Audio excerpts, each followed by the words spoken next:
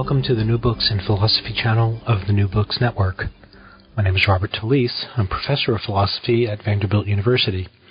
I co-host the channel with Carrie Figdor. Carrie is associate professor of philosophy at the University of Iowa. Today, my guest is Professor Susan Haack. Her new book is titled Evidence Matters: Science, Proof, and Truth in the Law. It has just been published by Cambridge University Press. Haack is Distinguished Professor in the Humanities, Cooper Senior Scholar in Arts and Sciences, Professor of Philosophy, and Professor of Law at the University of Miami. Our legal systems are rooted in rules and procedures concerning the burden of proof, the weighing of evidence, the reliability and admissibility of testimony, and much else. It seems obvious, then, that the law is in large part an epistemological enterprise. Yet, when one looks at the ways in which judges have wielded epistemological concepts, there's plenty of room for concern.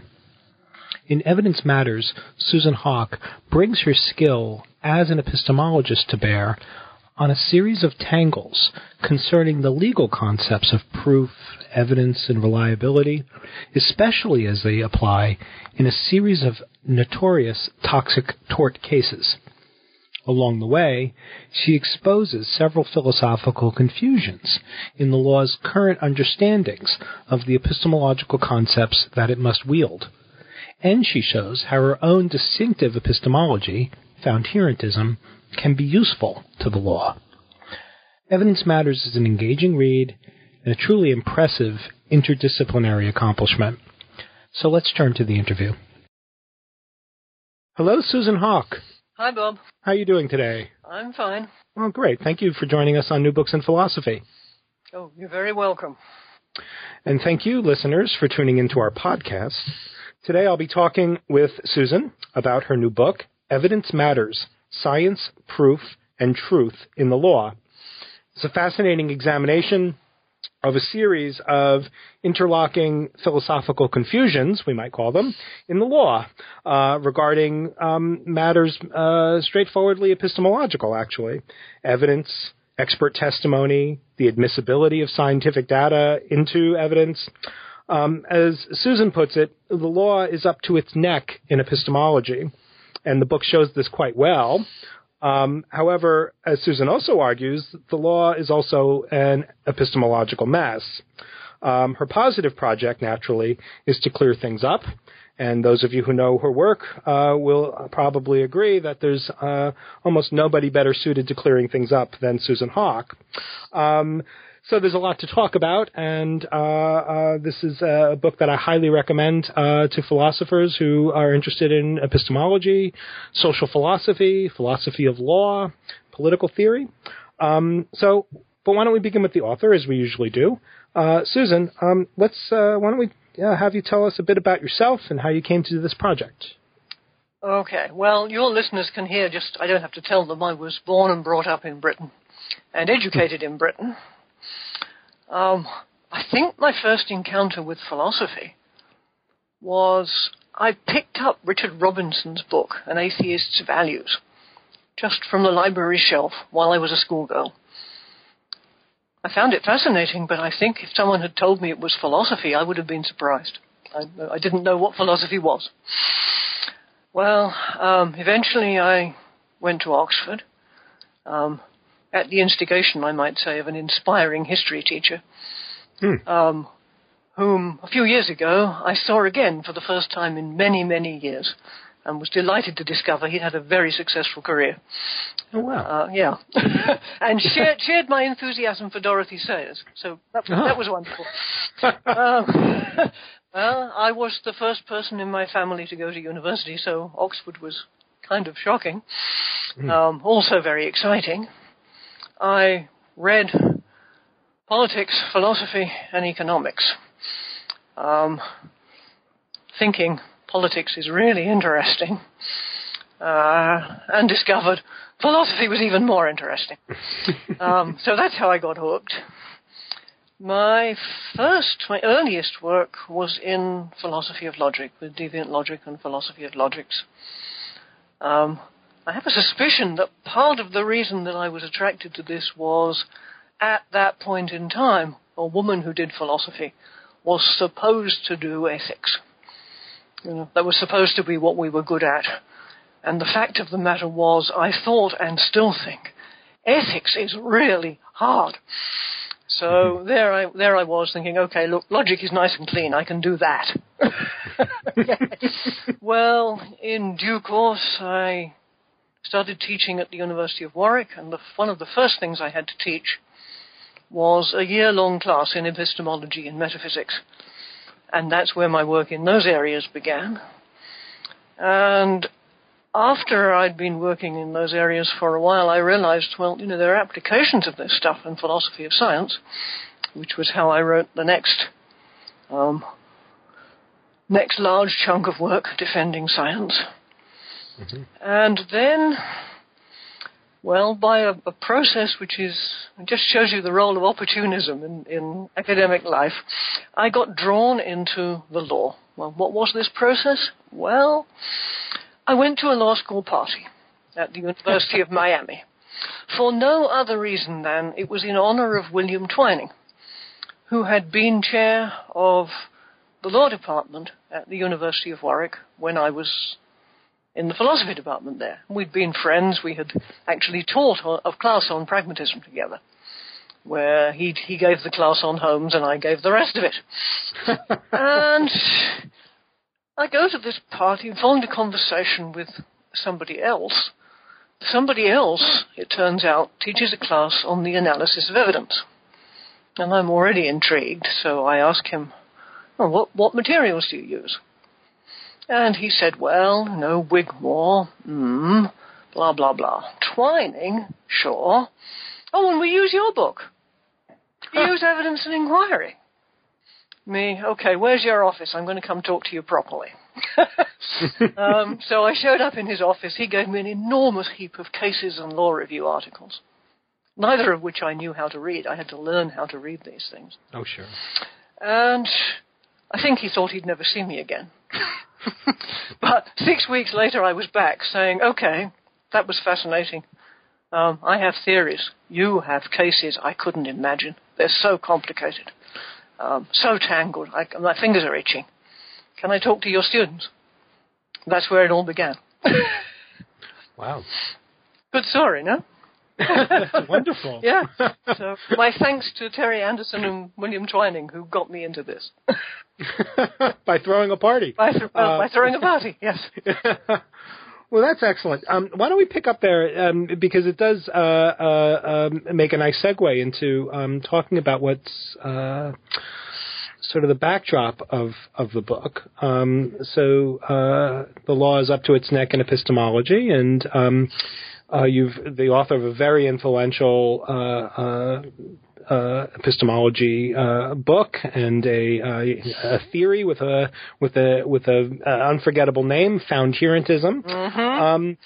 Can you give us the background just to the broader project in epistemology that your work is tracking, and then we'll get to talk about how in Evidence Matters the ongoing attempt is to show that your epistemic theory enables us to say sensible things about the legal concepts that seem epistemic in nature. Okay, I think I should probably start by saying the way I saw it was these cases with the enormously complex evidence seemed to me like a really good test of my theory. And I was prepared for the upshot, I've got something horribly wrong. And I did, in fact, have to make some refinements and some modifications as I went along. But, okay, that said, I would say my epistemological work has two strands. The first concerns the theory of what makes evidence better or worse, beliefs more or less justified, claims more or less warranted. That's where the word Foundhierantism applies. It has proven, like Percy's pragmatism, ugly enough to be safe from kidnappers. Probably a good thing. Sure. People have sometimes said, well, why couldn't you think of something better? And I say, well, could you? And the best they can come up with is codationalism, which is just as bad. Anyway, let me see. The initial thought there was that epistemology, as it was then being conducted, was awash in false dichotomies. As I'm sure you're aware, this is a very pragmatist thought. My sensitivity to false dichotomies is distinctly pragmatist in orientation. And among those false dichotomies, I came to believe, was the traditional rivalry between foundationalism and coherentism. It seemed, and it seems to me, that both families of theories had something right and something wrong, and that it should be possible to combine the two, to combine the strengths of the two while losing the weaknesses of both. That's what the foundationist theory tries to do, because it allows a real legitimate role to people's experiences of the world, as some forms of foundationalism do, but coherentism, I believe, can't.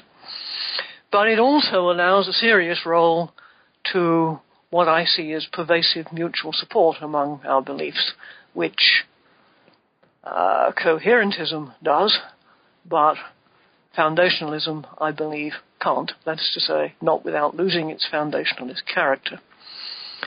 And I think, there's an analogy which I use as a tool in developing the details of this theory. It's an analogy between the structure of evidence and the crossword puzzle. Right. I want to emphasize that it is only an analogy. There are, of course, disanalogies. Unfortunately, the right answers aren't in tomorrow's paper, for example. And I don't believe that there's someone who designed this particular crossword puzzle. Not to mention it's a good deal larger than the largest crossword puzzle in the world that they sell in airline magazines. So it's only a tool. The theory has to stand on its own feet. People have sometimes misunderstood this, but I've found it a very useful tool. I should also stress that this theory is, from the beginning and all the way through, a gradational theory. I might say synergistic, if there are any Persians listening. That, again, is the pragmatist influence, I guess. I'm very sensitive to the fact that evidence can be better or worse, and that justification comes in degrees. You're not either justified or not. That is, by the way, at the root of what I have to say about the Gettier paradox, which I really wish would just go away, but that's enough. You and I think a lot of other people, including a lot of epistemologists at this point, should hope. One would hope, but it seems it never dies. Now, the other strand is to do with the conduct of inquiry, and especially with epistemological character, about which I have written a good deal. What I've written about epistemological virtues and vices doesn't have a great deal to do with evidence matters. What I've written about the distinction between genuine inquiry and pseudo-inquiry does have a significant role to play in this new book. And then, of course, there's also influential in this book is the work that I've done in philosophy of science. In the theory I call in defending science critical common sensism. So I think we can talk about that as we go along, probably. Sure. Can you, before we go on to introduce some of the themes distinctive to this book, can you just give us a quick run through, just for some of the? I'm sure a lot of the readers understand what kind of tool the crossword puzzle analogy is and how it plays out, but maybe not all of them do. Okay. Could you just give us use the crossword puzzle example to tell us how you use the analogy to talk about the familiar epistemic issues about justification and belief in the rest? Yes, sure. Okay. I can tell you how it all started. Oh, that would be wonderful. It started when I was on sabbatical in Canberra. We had no television, so in the evenings, what were we going to do? We read the airmail edition of the Manchester Guardian and Le Monde, which had an absolutely ferocious crossword puzzle. And for the first time in my life, I was regularly doing crossword puzzles. And at the same time, I was writing some of the early stuff about epistemology. And I remember waking up in the middle of the night one day and saying, oh my goodness, of course the foundationalists are wrong. There can be legitimate mutual support. Just look at a crossword puzzle. That was the first thought. There is legitimate mutual support. It's everywhere in a crossword puzzle. Okay. And then the second thought was, hey, but look, the clues are the analogue of sensory evidence, and the already completed entries are the analogues of the background beliefs that serve as reasons for our other beliefs. And then I began asking myself, well, okay, what makes a crossword puzzle entry more or less reasonable? And the answer was, well, it depends how well it fits with the clue and any other entries that are already filled in. That's the analogue of what I call supportiveness of evidence. It depends on how reasonable those other entries are, independently of the one you're asking about. That's the basis of the independent security requirement. And it depends how much of the crossword puzzle you've done, which is the basis of the comprehensiveness requirement. So it sent me to a multi-dimensional account of the determinants of the quality of evidence. Clearly enough, because it's multidimensional, an account which won't necessarily give you a linear ordering, which turned out to be important when we got to some legal issues. Right, and it's that last, one might say, it's that last the condition, the how much of the rest of how much of the evidence is taken into account at this point that seems.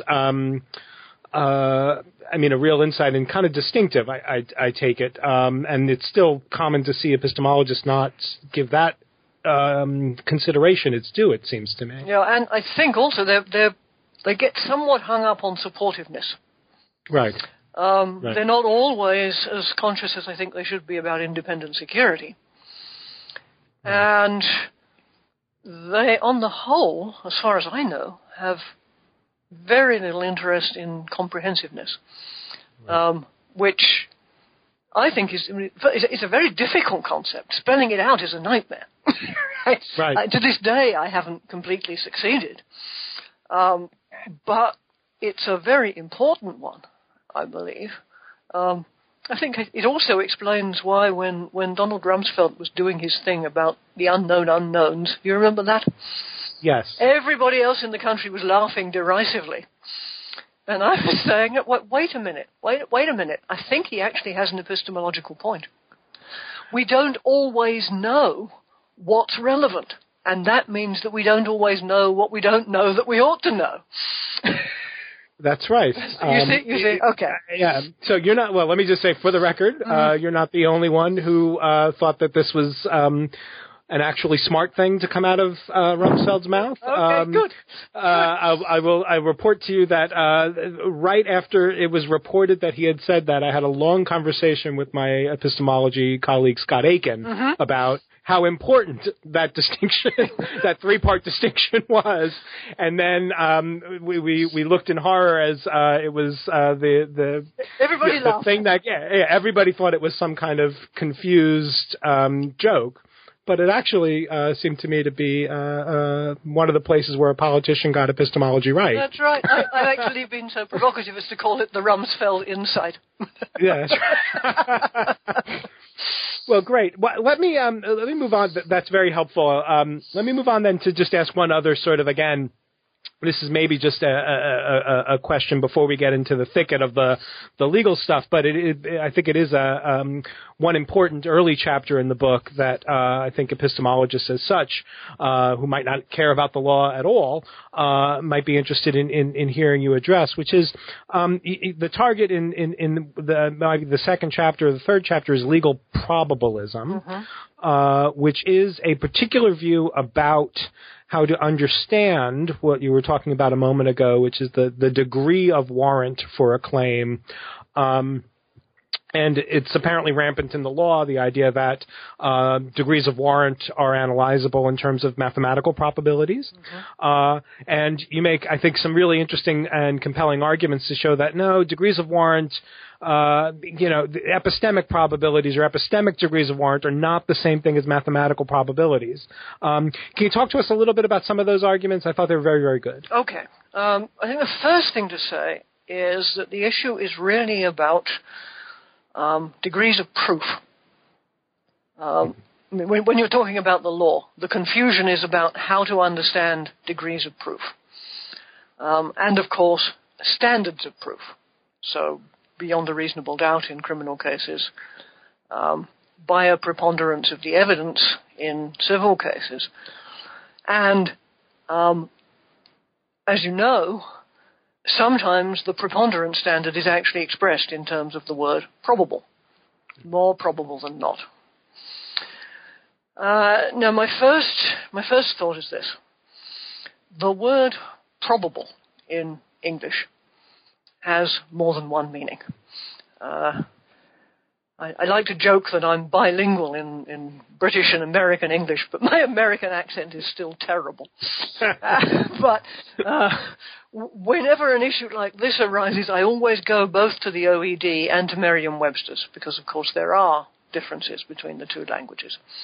And both of them say very clearly, look, the word probable has these two quite different uses, one of which is to refer to the degree of warrant of a claim by evidence, and the other of which is to refer to this mathematical concept which is used in games of chance and in statistics and so on and so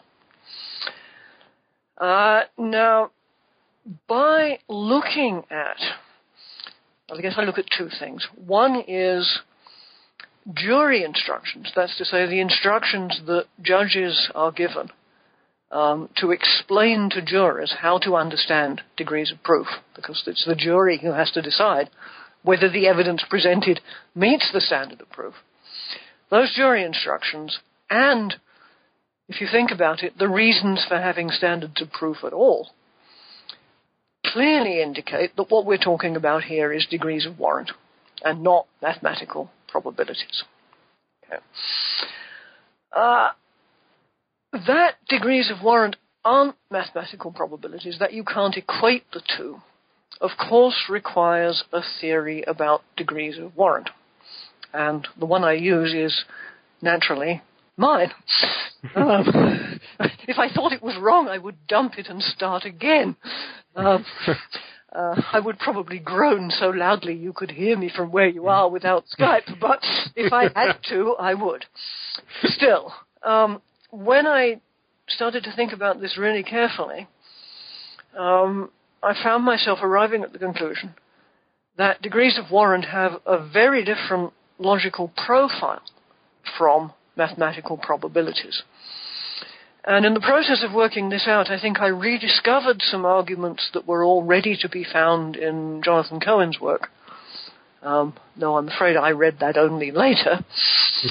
One was simply this, that the probability, the mathematical probability of P and of not P must add up to 1. But if you have no evidence, or only really feeble evidence either way, then the degree of warrant of P and the degree of warrant of not P doesn't amount to anything. Neither of them is warranted to any degree. You understand? Yeah. Okay. The second thought was that for independent P and Q, the mathematical probability of P and Q is the product of P and Q, which is always, unless they're both 1, less than either.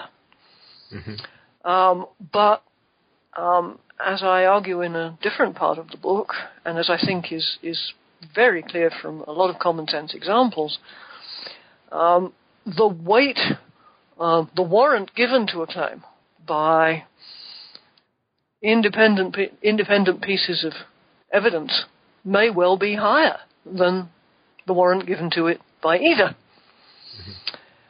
And then the third thought, story of my life, I subsequently discovered that this was in Keynes, but not until after I'd sweated several nights working it out, was that given that there are, if I'm right, 3 determinants of evidential quality, and therefore 3 determinants of degree of warrant, there's no guarantee of a linear ordering of degrees of warrant, whereas mathematical probabilities, of course, do come in a linear ordering. So they simply have different shapes. And then I want to add one thing to this, because I'm sometimes, I think 2 things, because I'm sometimes misunderstood on both. This is not in the least to say that statistical evidence of one kind and another doesn't play a very important role in the law. Of course it does. That's one thing. It's only to say its role is as one piece of evidence among others. And it doesn't simply swallow the whole idea of degree of proof. And now, of course, I've forgotten what the other thing was. Why don't you keep going, and it will come to me. Sure. So that's helpful. A large chunk of the book is focused on various ways in which a series of toxic tort cases have wielded the concept of evidence and the admissibility of evidence in the case of science and scientific data and testimony. And one of the keys that keeps returning throughout the discussion in Evidence Matters is this series of rulings with respect to a case called Daubert. And the ways in which Daubert has revised our understanding of, or rules even, of evidence. So before we get into what I want to talk about, which is just 2 or 3 of the real peculiar epistemological confusions that turn up in the law as a result of the Daubert ruling, maybe we can ask you to just talk a little bit about the case and how the Frye rule was superseded by Daubert, and then how this was all impacted at the level of the federal rules of evidence. Oh, sure. Okay. First, there was Frye. Frye is a 1923 criminal case. It was a second-degree murder case. Involved a defendant who had at one point confessed. Part of the folklore about Mr. Frye is that he thought if he confessed he would get half the reward for identifying the culprit. I don't know if that's true, but it's a great story. Subsequently, he withdrew the confession, and his attorney had him take what was then a very new and very primitive lie detector test. And then the question before the federal court in Washington, D.C., was whether this very new scientific testimony should be admitted. And the very short ruling was, no, it was too new, and such completely novel scientific testimony should be admissible only if it was sufficiently established to have gained general acceptance in the field to which it belongs. Courts mostly forgot the sufficiently established to be, but in due course, the Frye rule, the rest of it, sort of spread across the country, a bit like mildew in my bathroom, until at one point it was probably the rule in the majority of jurisdictions. And then in 1975, the Federal Rules of Evidence were ratified. And Federal Rule 702, which was about expert testimony, that's to say broader than Frye, but including what Frye includes, said that Such testimony was admissible provided that it was relevant and not otherwise legally excluded. Mm-hmm. So for a considerable period, nobody really knew whether or not Fry had been superseded. Mm-hmm. And then the Supreme Court took an opportunity to answer this question in Daubert, which was one of a whole raft of cases involving a morning sickness drug, Bendectin, alleged to be teratogenic, to cause birth defects. Why did they pick Daubert of all these cases? Well, there was a very clear reason. It was a very, very rare case in which the lower court had appealed to the Fry rule in excluding the plaintiff's expert testimony. Mm-hmm. So the core of the Supreme Court's ruling in Daubert is simply Federal Rules of Evidence, especially Federal Rule of Evidence 702, does supersede Fry. Federally, Fry is gone. But Justice Blackmun, who writes the ruling for the majority, goes on to say a lot more. Okay, so everybody agrees. The court's unanimous. The federal rules supersede Fry. Moreover, they're unanimous that this doesn't mean that judges don't still have a responsibility to screen proffered expert testimony. And indeed that they have a responsibility to screen it not only for relevance but also for reliability. Mm-hmm. But Justice Blackmun goes on to write at length about what that might involve. And it's in those dicta about what might be involved in determining whether or not proffered expert testimony is reliable that all the philosophically exciting muddles come up. I might say, I was amused to see Justice Rehnquist, in a partial dissent, says, well, of course I agree with you about Fry, and I agree with you about judicial gatekeeping, but I don't understand much of the rest of this, and I suspect federal judges won't either.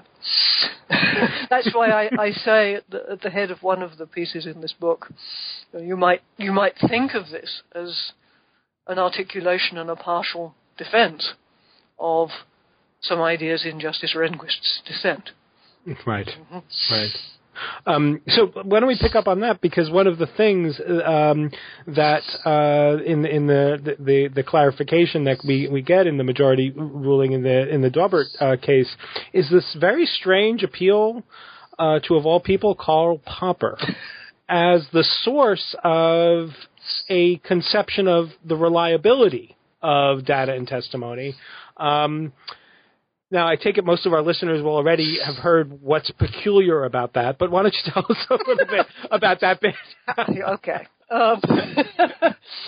All right. Well, I think there are two large confusions in the Daubert ruling, which are probably of interest to your listeners. Justice Blackmun starts by saying, well, we want this testimony to be reliable. Well, what does that mean? Well, it should be genuinely scientific. Well, that's already a muddle. It seems to me perfectly obvious when you think about it that not all scientific testimony is reliable, and not all reliable testimony is scientific. So there's a confusion of scientific and reliable. In fact, you can see in this ruling there's the influence of that honorific use of science. As you know, do you have any scientific evidence for that? Meaning, have you got any good evidence for that? It's a sort of advertising use of the word, which I would abolish if I had the power, but I don't. Okay, that's the first confusion.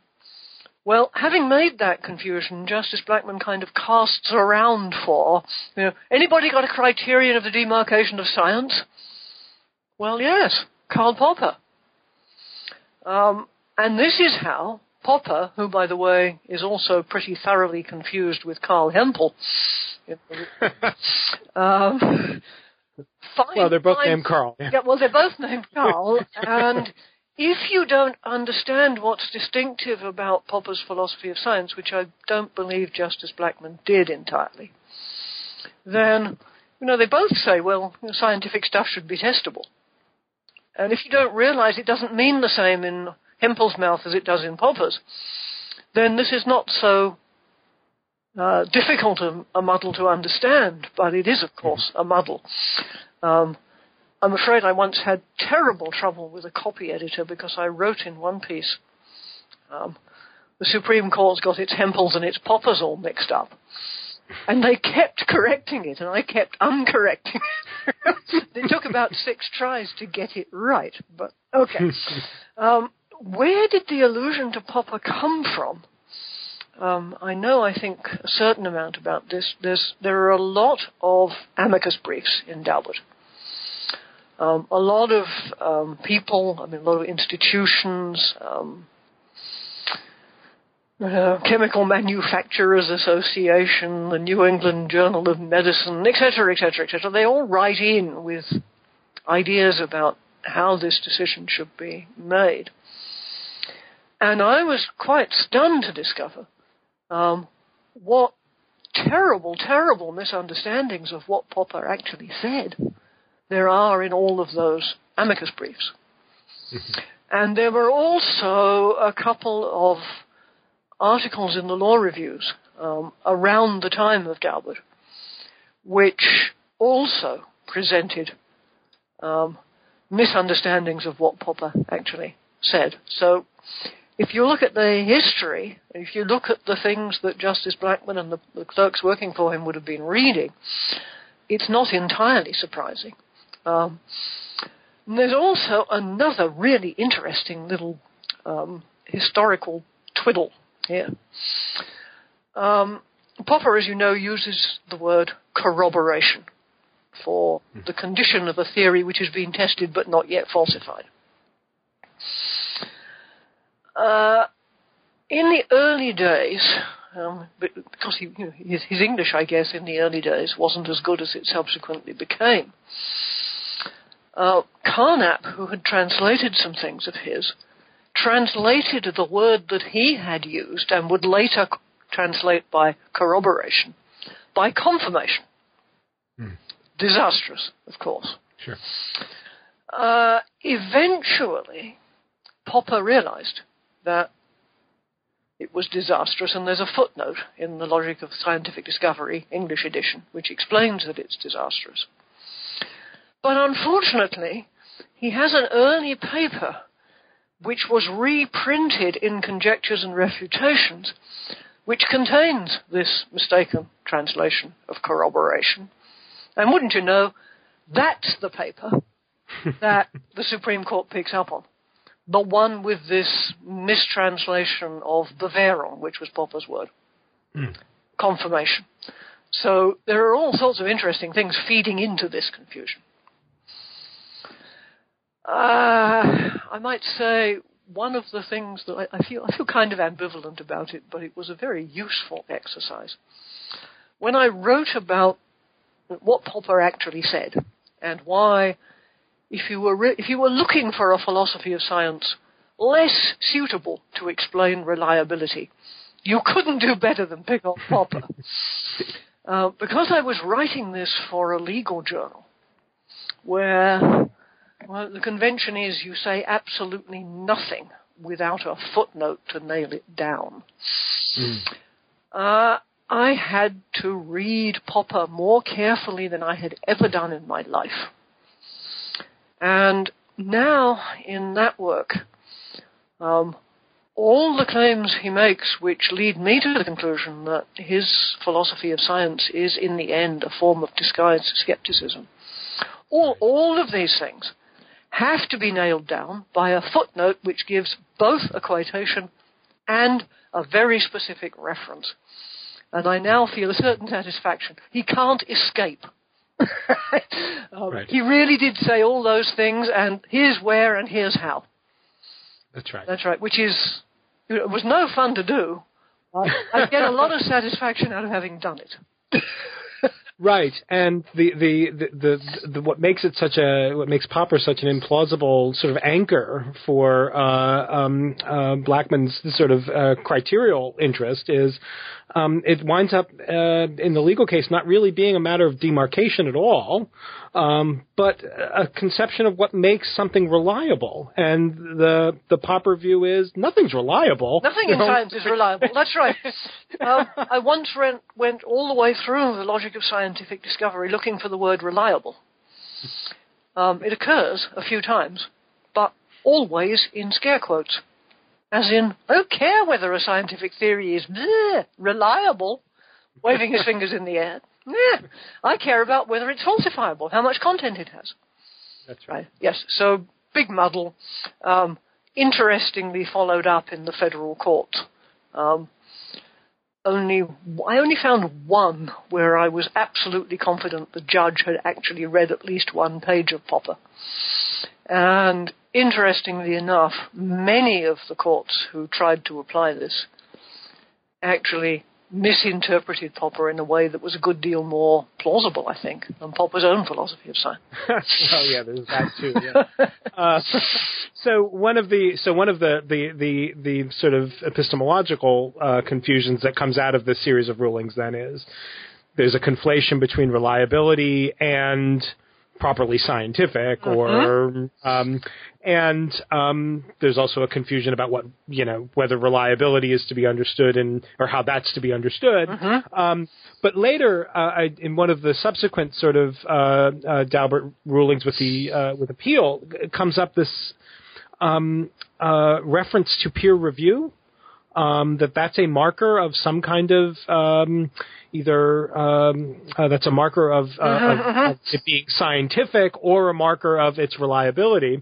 And you've got a really nice chapter, sort of a note to lawyers about the peer review system. Can you tell us a little bit about that aspect of the confusion as well? Sure.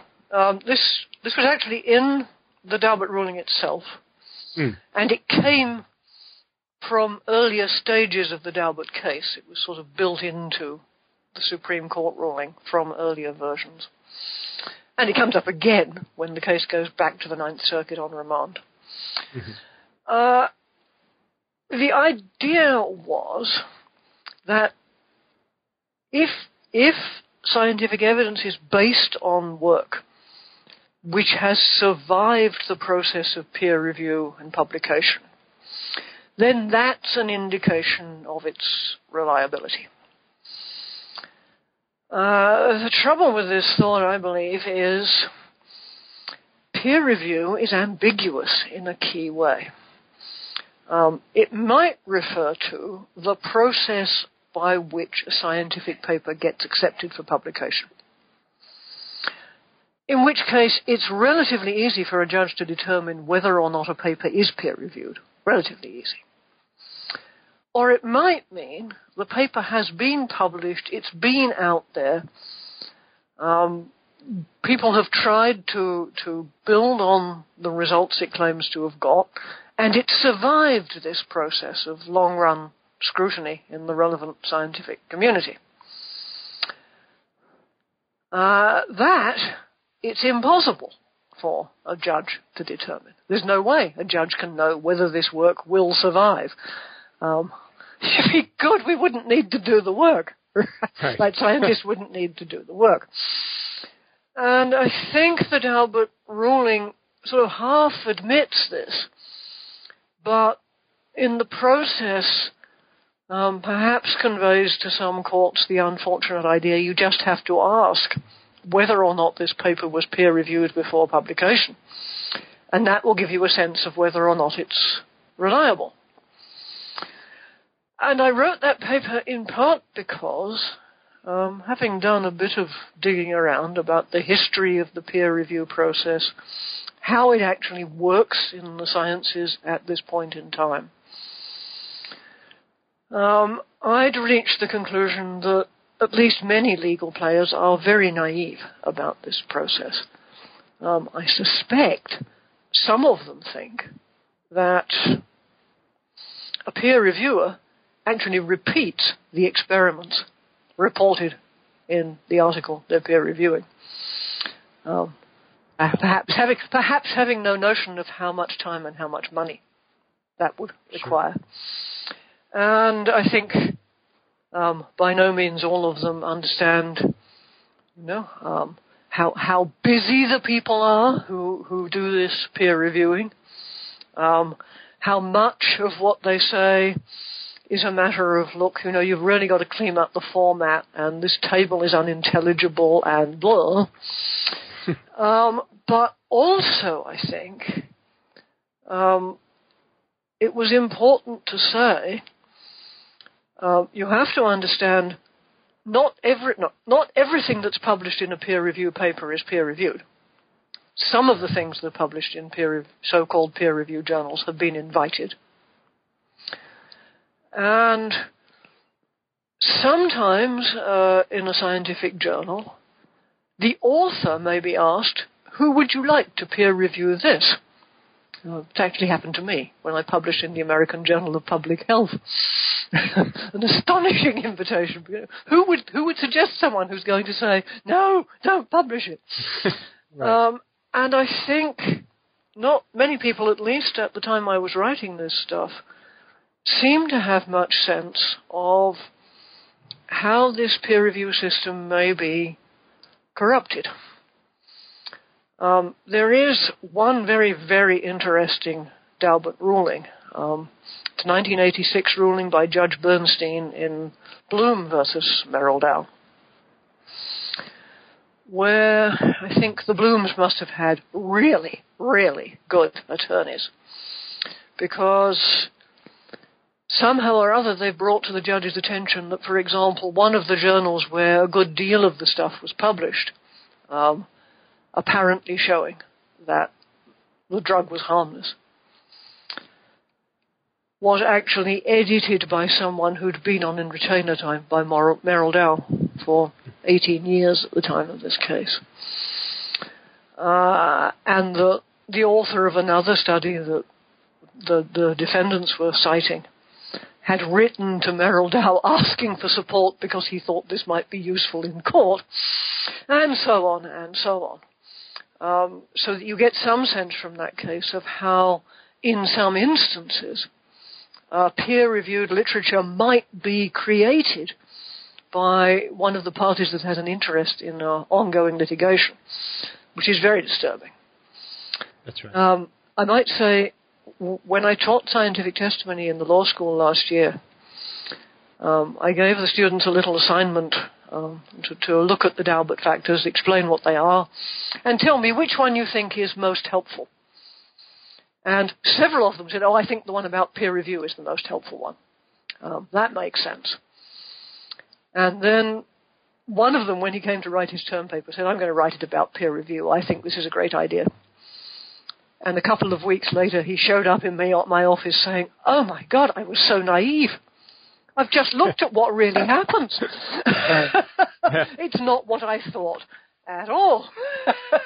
And it was he who found a very recent article by a medical scientist. It's in Science last year.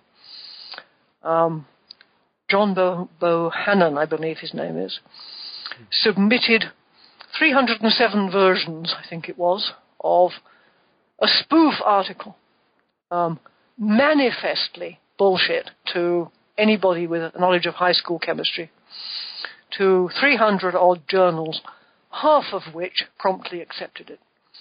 So I would have to say it's even worse than I thought it was. This system is, I fear, under immense pressure, because there is so much pressure to publish and so many people with so little time to do this work, that it's not really the kind of safeguard that we hoped it was. I'm afraid I used to think it was a lot better in the sciences than it is in philosophy. But now I think that was naive on my part. Right. It's probably better, but it's not a lot better. Right. But let me just, one thing that you mentioned a couple of times in the book is that there have actually been cases where, because of the comments about testability and peer review, judges have actually let in testimony that's been refuted. Oh, okay. There is one really. I mean, it's a very funny case. I can't even tell my students about it without cracking up. But to be fair, it's one of the very, very early post-Daubert cases. It's one of the first cases where a federal court has to apply Daubert. It's the same year as Daubert. They're still reeling from this big shift in the federal landscape about scientific testimony. It's a case, it's a criminal case where the testimony at issue, the testimony, the admissibility of which is at issue, is DNA identification testimony. It's U.S. versus Bonds, by the way. This was relatively early in the history of DNA identification testimony. The first time such testimony was admitted in court in this country was, I believe, 1987 in a Florida case. So this court's dealing with two quite new things, Daubert and DNA identification testimony. Well, the defendant had argued that there was reason to believe that at this point in time, the FBI's laboratory, which made DNA identifications in this instance, made a lot of mistakes. There were a lot of things wrong with the laboratory. That was, in fact, true. And I'm afraid the judge argued, well, let's see. What Daubert says is we have to look to see whether this testimony can be and has been tested. Well, yes, it can be, and it has been tested. So, okay, it's admissible, ignoring the fact that it had been tested and had been found to be horribly unreliable. So, yes, this is wonderfully ironic.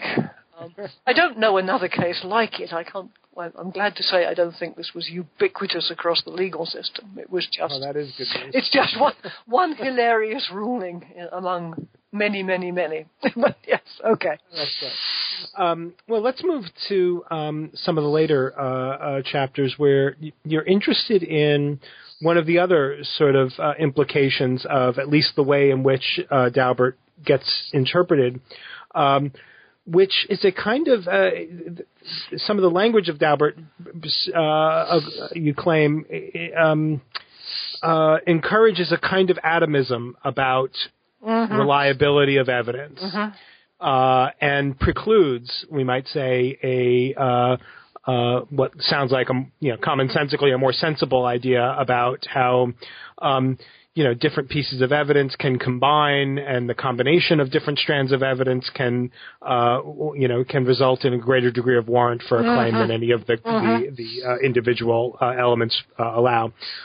So you've got a couple of the later chapters are about this idea of combining evidence, the force of combining evidence, particularly with respect to evidence about cause or causal evidence. Can you tell us a little bit about both the sort of atomism about reliability that is encouraged by some of the language in Daubert, and then some of your own views about this? Okay, I would say it's more a matter of precedence in Daubert and since Daubert than exactly its language. There's nothing overtly obliging judges to look at proffered scientific testimony piece by piece in Daubert.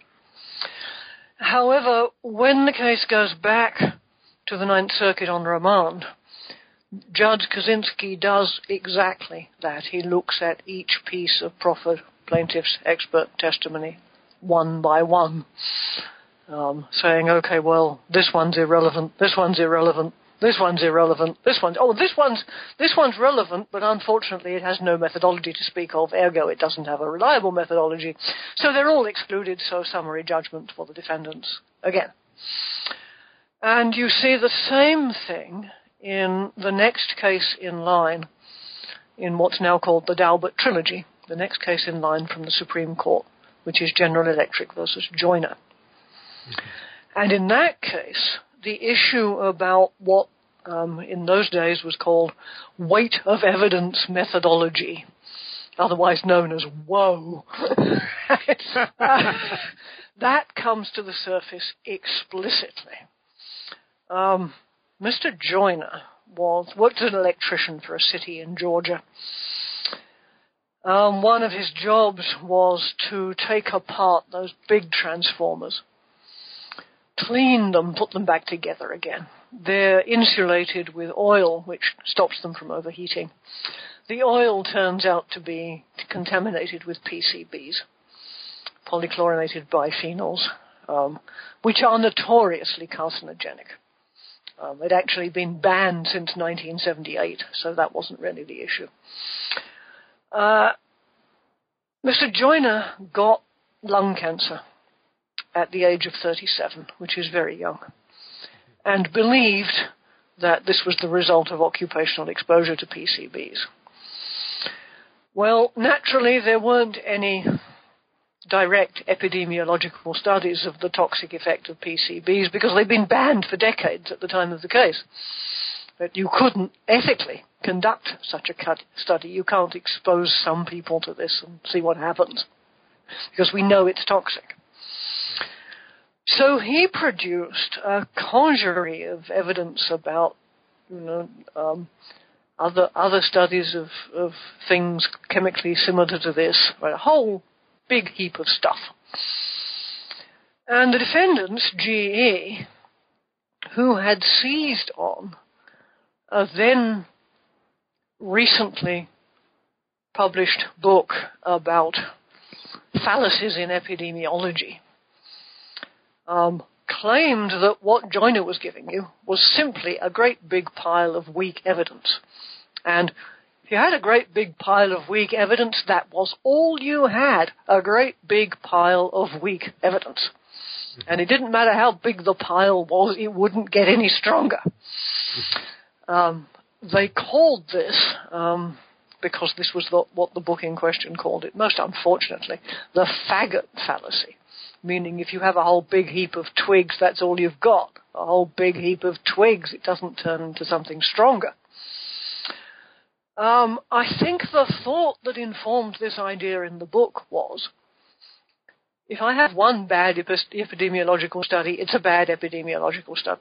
If I have two bad epidemiological studies, neither of them gets any better because I've got two. Right? And if I have 37, ditto. That's true.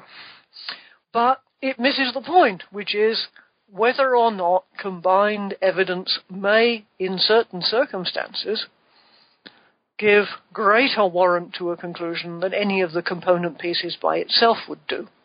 And if so, in what circumstances and why? You understand? That's an epistemological question of just the kind to make my fingers itch. I'll say by way of preliminary, it strikes me, if you think about this independently of cases like Joyner, the answer to this question, the answer to the first part of the question is obviously yes. Of course, combined evidence can sometimes have more weight than any of the components by itself. And indeed, the law itself acknowledges this in other circumstances. Did the defendant have means and motive and opportunity? Well, that's a lot better than if you just have only the one.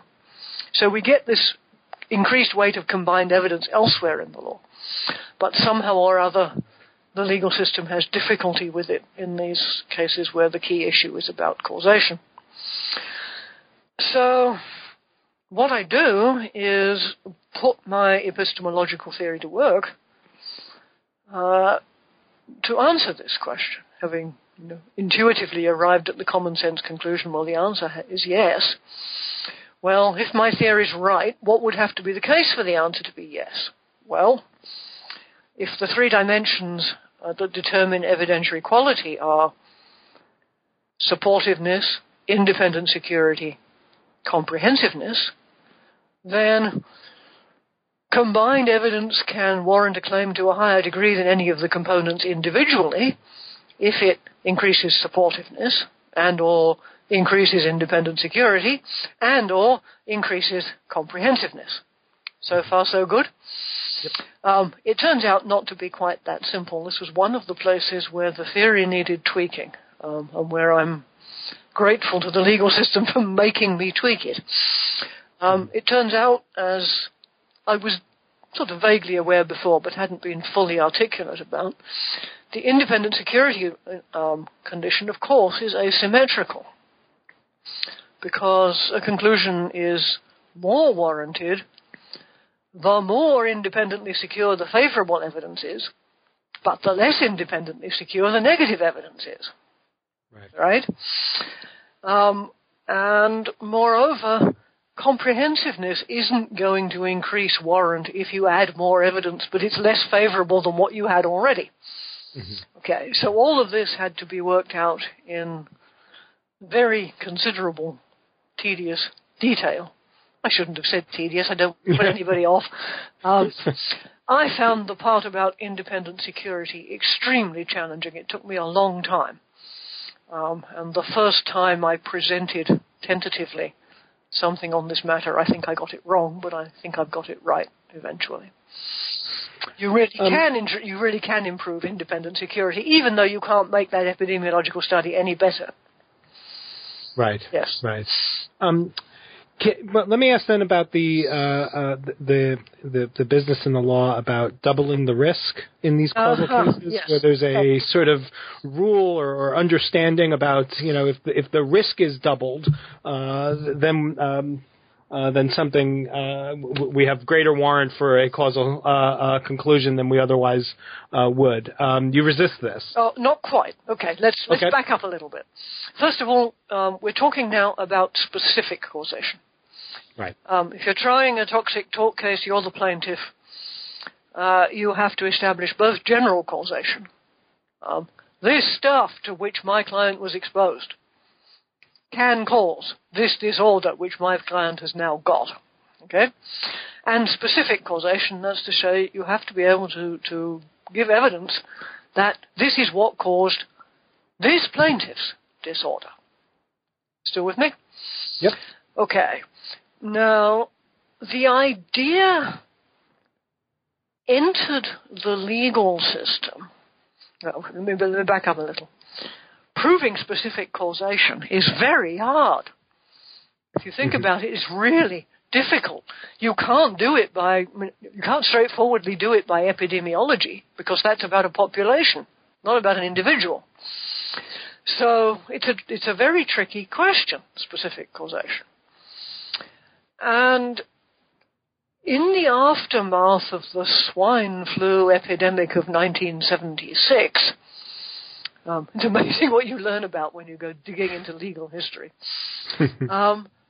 One court got the idea, well, look, if the plaintiff can show, and you can do this epidemiologically, that those persons who were exposed to substance S are more than twice as likely to get disorder D than those who were not so exposed, then maybe that's necessary, maybe it's sufficient to show that in this instance, this was what caused the plaintiff's disorder.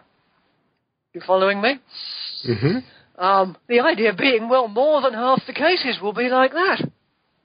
Right? It was that simple. Okay. This thought spread gradually, not as fast as the mildew in my bathroom, but gradually. It's kind of a convenient idea when you think about it. Proving specific causation is very hard, and this makes it significantly, apparently, easier. And then Judge Kaczynski used this idea in his ruling on remand in Daubert, arguing that since most of the plaintiff's experts didn't even claim that there was a more than doubled risk of birth defects in the baby if the mother had taken Bendectin while she was pregnant, then their evidence wasn't even relevant and therefore wasn't admissible. Well, that case was, of course, enormously influential because it was the final ruling in Daubert, which is the landmark case on scientific testimony. And in consequence, this idea that showing of doubling of risk might be a good requirement on admissibility then spread like wildfire through the federal courts. I might say there have always been courts who have resisted this. Some of them on policy grounds, very reasonable policy grounds, I might add. Judge Jack Weinstein, for example, who is a very influential, important federal judge, saw early on, look, if you take this as your test, first of all, you're going to be compensating a whole lot of people who weren't really injured by the stuff. Mm-hmm. This is crazy. He's right. Okay, now, I think that this is a particular instance of the confusion of the two uses of probable that we encountered earlier in the book. Right. An identification of the statistical idea of more than doubled risk with the idea of proof by a preponderance of the evidence, which is, of course, the standard in these cases. Mm-hmm. Mm-hmm. So I first of all argue at some length, using some of the apparatus from earlier, that this test is neither necessary nor sufficient for proof of specific causation. And that it's not necessary requires the following thought, which I believe our toxic tort system ought to keep firmly in mind, which is that some drugs or some pollutants, etc., some people are much more susceptible to than others. They don't necessarily affect everybody equally. And we ought to allow for the possibility that even though there isn't a more than doubled risk in the general population, this plaintiff can show that he or she has a specific weakness of some kind, which makes him or her more susceptible. Okay. And the other moral I would like to get across is that any increase of risk is some indication that there may be a causal connection. It's perfectly true that the greater the increased risk, the more plausible that conclusion. But we ought to take seriously any increased risk if there's some possibility that the plaintiff can produce other evidence showing their susceptibility. Mm-hmm. You understand what I'm saying here? I think what this tells us is that suppose we were to do this. Suppose the legal system were to get more sensitive to this sort of issue. Of course, look, if you can show that the risk if you're exposed to this stuff is 200 times the risk if you're not, then that's pretty strong evidence of causation by itself. Mm-hmm. I'm not making this up. That actually is the relative risk of scrotal cancer if you work as a chimney sweep. I always advise my male students on no account, however bad the market in legal jobs, to take such a job, right? Because it's deadly. Right. But still, we should take all increased risk to mean potentially something, right? And we should look for specific susceptibilities.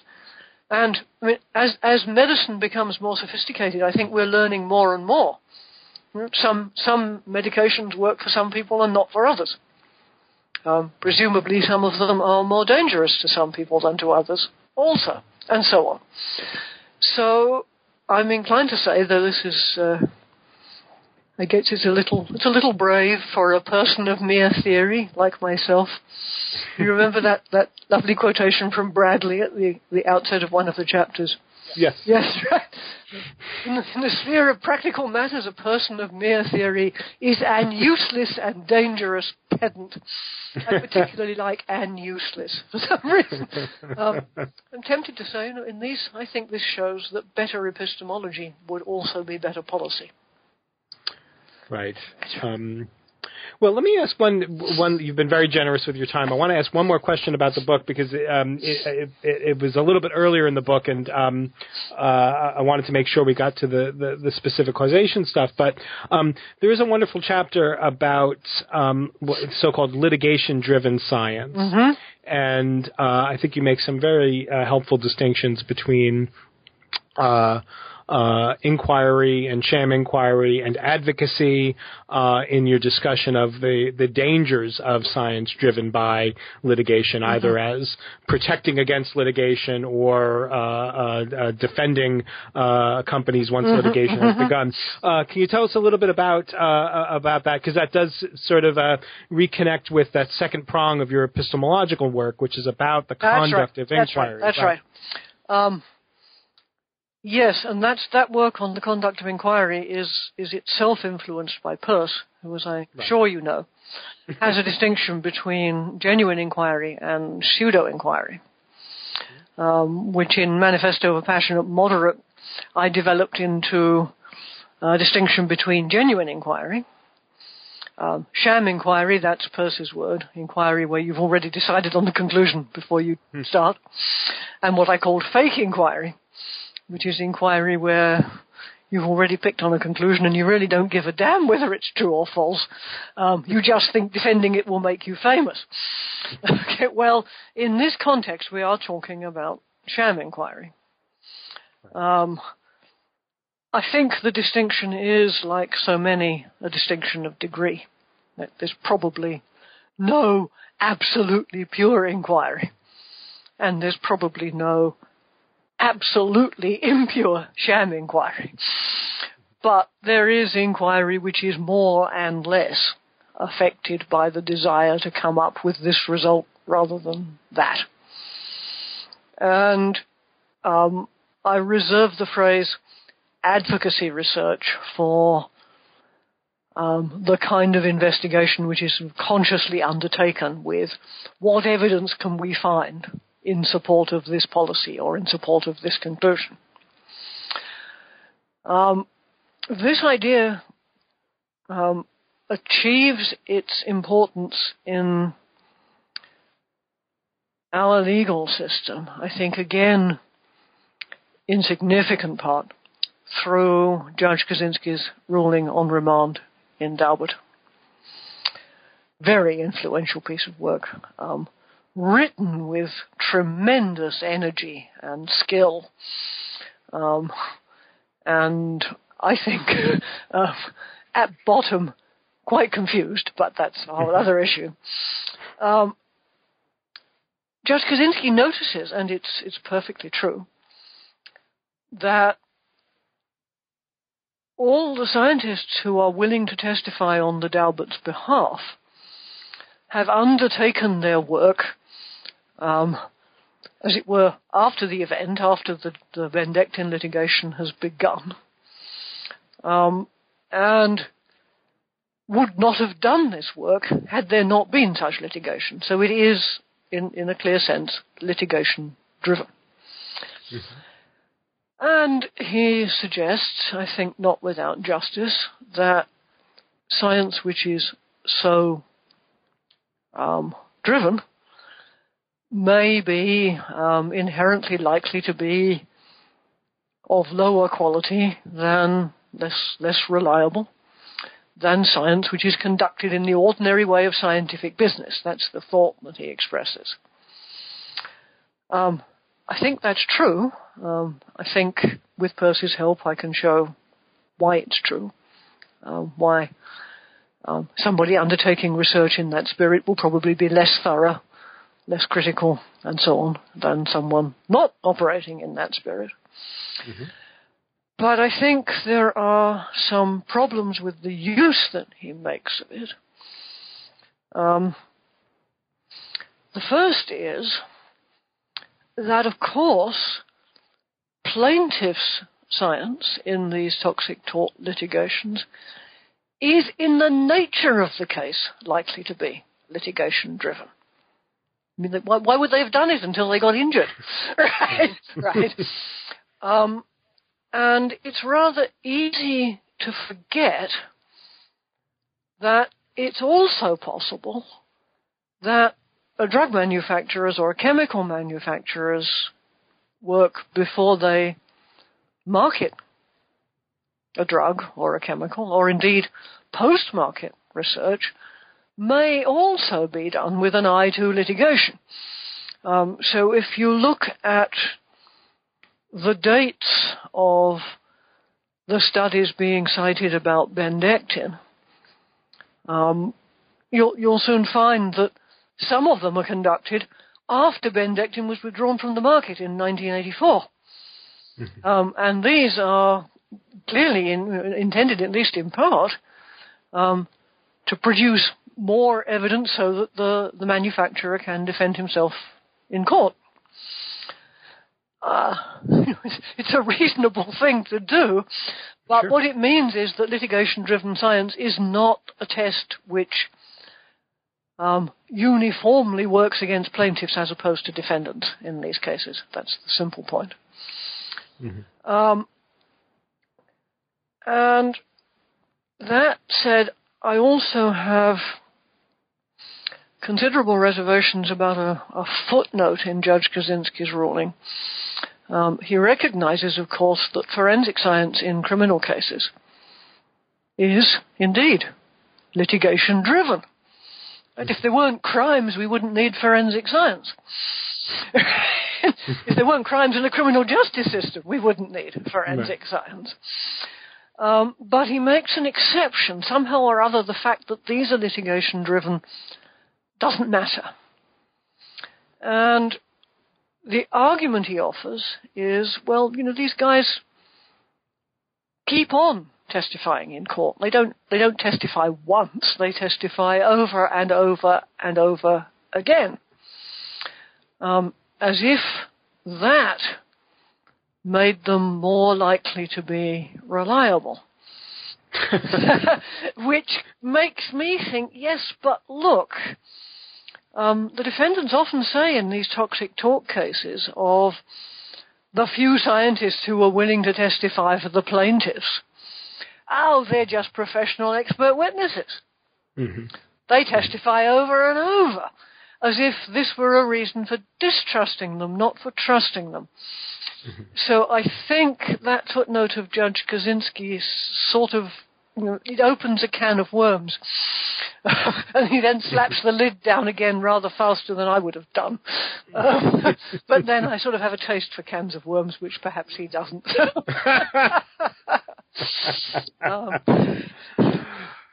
Well, Susan, you've been very generous with your time, and I know that there's a lot more really, really excellent material going on in the book, Evidence Matters, but maybe we should cut it off here and allow me to just ask my usual parting question. What's on the horizon? What's your next project? Okay, if you ask me, what are you doing now this minute?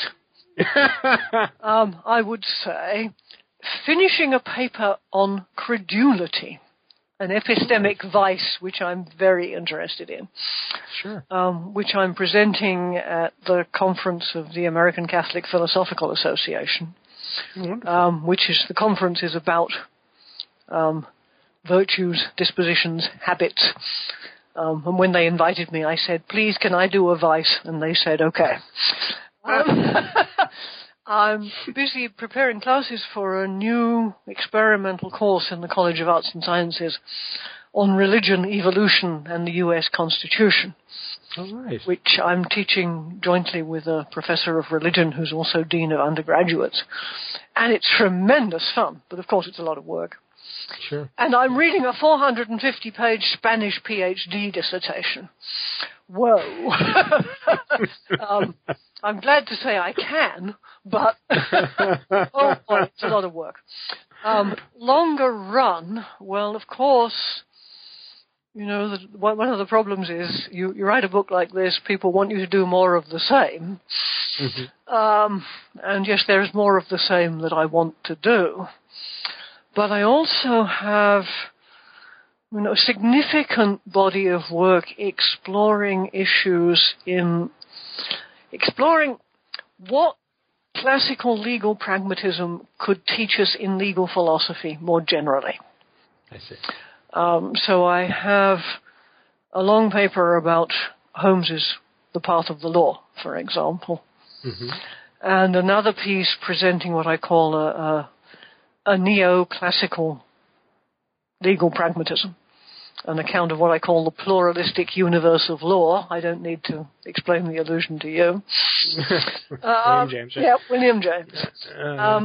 And the neoclassical qualifier is in front of legal pragmatism is to distinguish Holmes from someone like Richard Posner. Is that right? It's to distinguish what I'm doing, which is calling not only on Holmes but also on Peirce, James, Dewey. Mm-hmm. From Posner, yes. From the things that Rorty wrote about the law, mm-hmm. From some of the use that's been made of Robert Brandam's work by legal scholars. Mm-hmm. There's a lot of misunderstandings of pragmatism out there.